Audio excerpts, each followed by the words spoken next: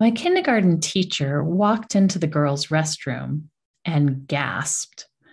The gerbil's cage was sitting on one of the sinks. The faucet in front of me was turned fully on, and there was water splashed on every wall, all over me, and it had created little shiny puddles on the floor. How was I going to explain this? You've entered into the world of alternate realities. Here, paradigms are shifted, minds are blown, and veils are lifted. Actual supernatural experiences are brought to life through storytelling by the people who experience them. Welcome to Adventures in Mysticism with Leah Grant, where the esoteric is explored and consciousness is expanded. Visit adventuresinmysticism.com to further your spiritual development through Leah's latest offerings.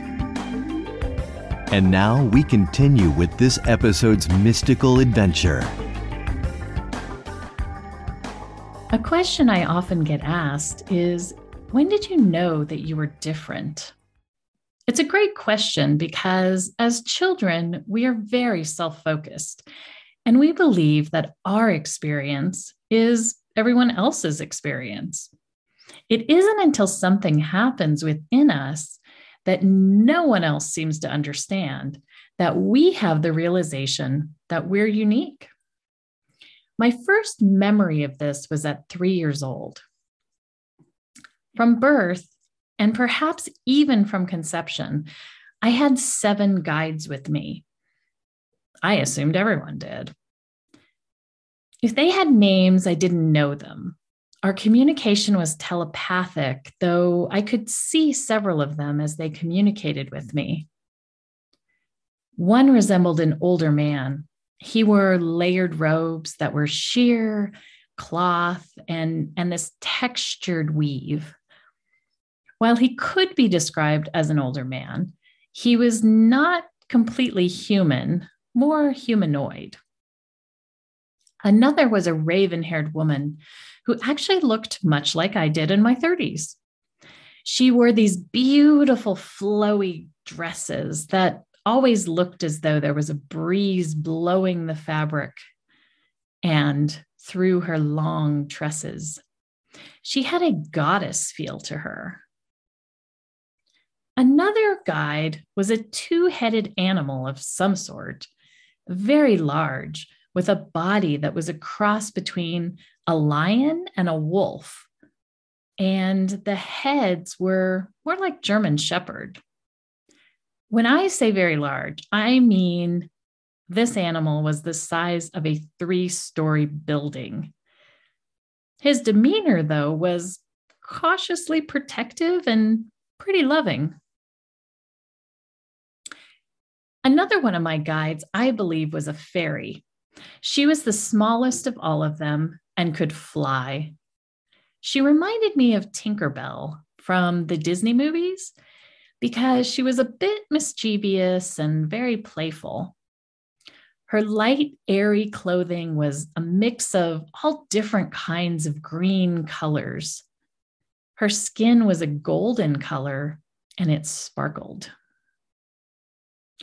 Another one of my guides was not visible or ever seen in a form, but was an energy that conveyed information to me. This being had no gender or distinguishing labels, yet it felt highly intelligent. It taught me many practical things about how the universe, the cosmos, and consciousness worked during the time that it was with me. Another was a very small being, quiet and magical, a bit plump, but not fat, not young, but not old. It had this ageless sense about it. And he also had the ability to shrink and then grow. Although the largest he ever got was about the same size I was at, age 3 or 4. It liked it when I read children's books and would sit on my shoulder while I read. It would also join when I played the other children. I would see it following behind a friend in hopscotch or hitching a ride on the back of my sister's bike. I think it might have been a gnome of some sort. The final guide was around, but did not interact with me or the other guides very much. He's hard to describe because he had some characteristics of a human, such as a face, yet his body was so different from a human's that I wouldn't say he was a humanoid. He was muscular and built in a way like a dinosaur, but not so round as one. He had a tail that extended out to balance him. He had legs and he had these beefy, muscular arms, but he didn't have elbows. His skin was a ruddy clay color and the texture was rough, like leather. He stayed mostly on the outskirts of my field. He felt like he was protecting me. With these guides, I would receive an instant answer to any question I asked, even when I didn't understand what I was actually asking about. And that brings me back to my first memory. It was Easter morning, and I was 3 years old. I was hunting for the eggs my mom had hid and finding them quite easily with the help of my gnome-like companion. My dad was sitting on a chair and yawning. I ran over, excited to show him what I found inside one of my eggs, and asked in my head why Daddy was so tired since it was morning. I was told it was because he was the Easter Bunny. I proceeded to crawl into my dad's lap and soothe him by saying, "It's okay if you want to go back to sleep, Daddy. I know you are the Easter Bunny." Hilariously, he had no idea how to respond and yelled for my mom to come handle what I'd said. Marty, get in here right now." My mom was gentle and quizzed me on how I knew that Dad was the Easter Bunny. When she found out, she made me swear I wouldn't tell the other children. I never did. Later that same year, toward the end of the summer, our family was at a neighborhood gathering, and I got a vision of one of my friend's dads going over to the other friend's mom's house and getting in her bed. I asked my guides why he was doing that. I heard because they were having an affair. I didn't know what an affair was. And since I was standing next to my mom at a neighborhood picnic where all the parties were present, I asked her innocently, "Mom, what's an affair?" She was actually used to me asking more adult questions than the average child, so she easily answered, "It's adults behaving badly." Of course, I asked the next obvious question of why one of my friend's dads and my other friend's mom were being bad together. My mom stood up quickly and dragged me into the house. And again, she quizzed me about how I knew that. I told her my guides, and she told me that from now on, they would no longer be called my guides, but we would refer to them as my imaginary friends, and that I was never to talk about anything they told me with anyone else. Now, I was a good child who listened to my mom, so I began to keep my relationship and the knowledge I gleaned from my guides to myself until much later in life. Now, before you get upset with my mom, I know she was only trying to protect me. I was actually blessed with her being a stay-at-home mom who was very creative and very imaginative and didn't shut down the idea that guides existed. I will say having to view them as imaginary friends was somewhat confusing to me because to me, they were in no way imaginary. In fact, they felt more real and I felt more connected to them than I did most of my human friends. even though I had an amazing big friend group in the neighborhood. And I did lots of normal kid stuff, riding bikes, playing Barbies, making sandcastles. Yet still, I couldn't share with my flesh and blood friends the things that I discussed and explored with my guides. Maybe some of you can relate. I even recall mentioning to a few of the kids about whether or not they had these types of friends, and they just shrugged it off as if they didn't even get what I was talking about. My guides confirmed that these kids had no experience like mine. So I had my physical world experience as a child, and then I had this etheric world experience. And in the next story, I'm going to tell you about my guides, which I call the water incident. The two of these get to mix.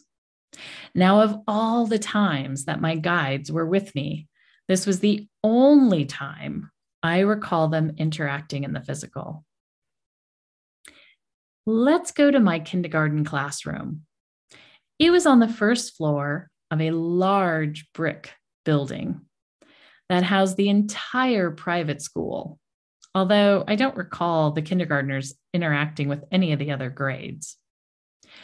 Our classroom was a large room divided into a few sections. There was the desk section. There was a section with long tables and chairs where we would do science type projects and art. Then there was a section made up of several bookcases and a rug. The class gerbil sat on top of one of these bookcases. Kindergarten was boring for me, mainly because I already knew how to do everything they were teaching us. My mom had taught me numbers and words and addition and subtraction, and my guides had gifted me with reading.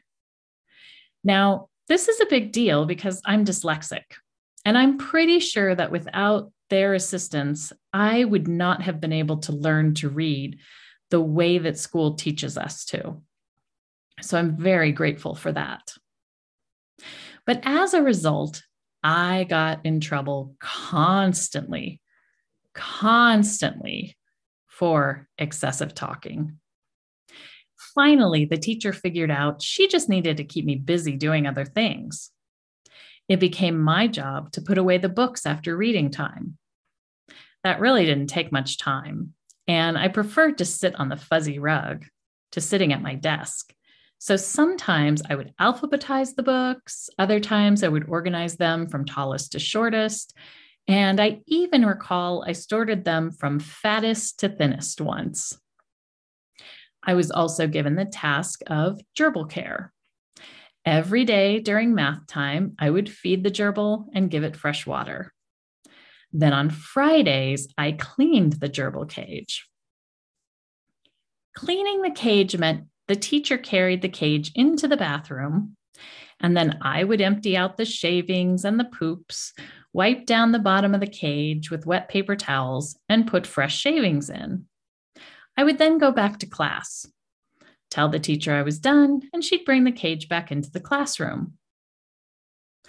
The water incident Friday began like any other. The teacher brought the cage into the bathroom and left. As soon as the door shut, the faucet came on full blast and my guides appeared. I could see them floating about midway up the bathroom walls. There was this playful buzz of energy in the air, and suddenly I got hit with water, as if I'd been hit with a water balloon. Only there was no balloon, only water. I understood they wanted to play, so I stuck my hand under the running water and threw some in their direction. What ensued was a full-on water fight. Water was flying around the bathroom. I was giggling and having a great time, and so were they. It was so fun to be having this experience with my guides in the physical, since all of our other interactions had been telepathic communication. I kept putting my hands in the faucet, cupping them to fling as much water as I could each time. And as I did, I kept getting hit with more water. I was close to soaking wet when my teacher walked in. I froze. My guides disappeared. The wide-eyed look of horror on my teacher's face let me instantly know that I was in big, big trouble. I had no idea how I was going to explain what had just happened. Since I couldn't think of anything else fast enough, I opted for the truth. Telling her I was having a water fight with my imaginary friends made her throw her hands up in the air and walk out of the bathroom. She returned a moment later with a big roll of brown paper towels and told me to clean up the water. My guides didn't return to help for this part. And interestingly, I don't remember being grounded or anything for that. At the time, the water incident was a fun evolution of my relationship with my guides. With my current wisdom, though, I realized they were showing me that they could interact with this dimension if they wished to. I have many more stories of things my guides told me, taught me, and encouraged me to explore over the years when they were with me. And then, when I was 14 years old, they told me to stop eating red meat and pork, which I did. And I've never seen or communicated with any of them again. Thank you for listening to today's episode. In the next episode, I'll share my adventures with spontaneous healing. Until then, remember that your spiritual journey is a supernatural adventure in and of itself. Enjoy the unfolding and embrace the unknown. Thank you for joining today's Adventures in Mysticism with Leah Grant. To go on more journeys with Leah, subscribe now. To step more fully into your spiritual role of bringing about a positive, high-frequency future for humanity, visit adventuresinmysticism.com.